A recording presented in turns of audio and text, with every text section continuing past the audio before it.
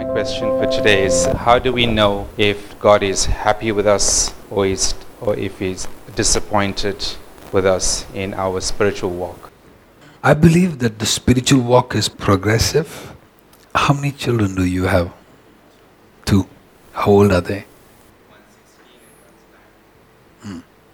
The 16 and 9 years old have 2 levels of maturity. And I see that the years difference is a lot, right? There's about 7 years difference. So that means their level of maturity is also different. So how one person pleases you is not the way the second person pleases you, you know. I have a 7-year-old and I have a 4-year-old. 7-year-old is a girl and I have a 4-year-old son and I have a 7-month-old baby girl. And my daughter is extremely she has a mother's heart. She wants to cook. It's not practical. I don't want her near the fire. She wants to wash the plates. She loves washing the plates for her mother. So her mother is very happy. And my son, he likes to destroy things. Not destroy necessarily, but he's a boy, So he gets his excitement out of doing certain things that his sister thinks is silly, So she's like, you can't believe you poured the water, and she's upset that he would pour water on the floor, but he thinks it's super funny. And he likes to pour water on the floor and jump on it and splatter it further. I don't know what I don't know if I was like that when I was a boy, but both have different levels of maturity. And I am not disappointed with one more than the other. I embrace each of them at their level. So I think that sometimes we have a very difficult perspective about our God because we've had difficult parents.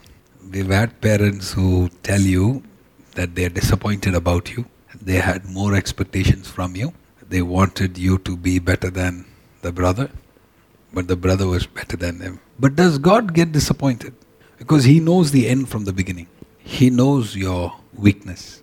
In fact, the Bible says He sympathizes with our weakness. So if we are truly His children, I think He's just enjoying our growth.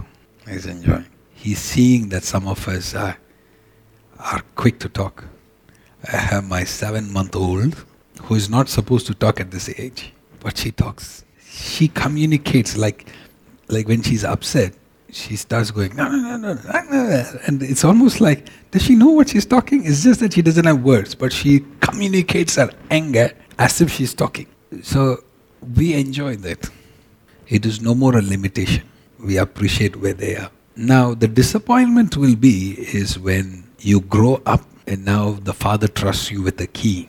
Son, here's my business. I want you to multiply and be a steward of that business. Here is 4 shekels, multiply it. And here is 1 shekel, multiply it. And father comes back and you have not multiplied what is given to you. Instead you hid it. I think that's where he starts being disappointed. But I don't think because of the progress in life, God is sitting there and saying, I don't think He's such a hard father. But He is a father of high intelligence. And He is coming to take a bride that is intelligent. How do I know that? Because He Himself said a parable. He said there was 10 wise virgins and then there was 10 foolish virgins. And the Lord Jesus is coming back for the wise virgins. He's not coming for a dumb bride. So we all have an assignment while we are on earth to get spiritually intelligent. Otherwise we'll disappoint Him. And it is that lack of wisdom that causes people to say, I know God is too strict, so let me hide that one talent that was given to me. And then God will come and say, so if you knew I was strict, why did you hide it? So now I'm going to throw you into hell. Because a chance was given to you and you knew about it and you disappointed Him. But if you look at my kids, they don't know. They're learning. We enjoy the progress. We appreciate the new lessons they learned.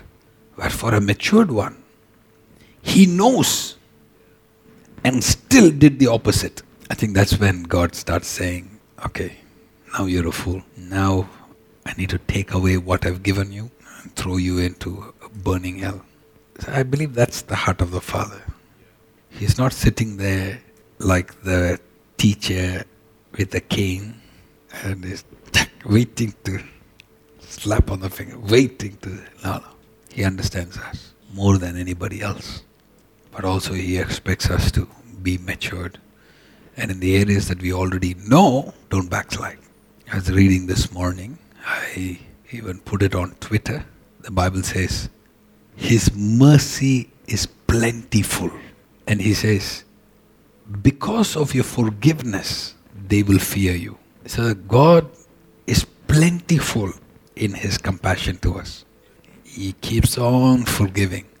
And it is that quality of God giving us this extended compassion to us is the reason why we have to be more careful.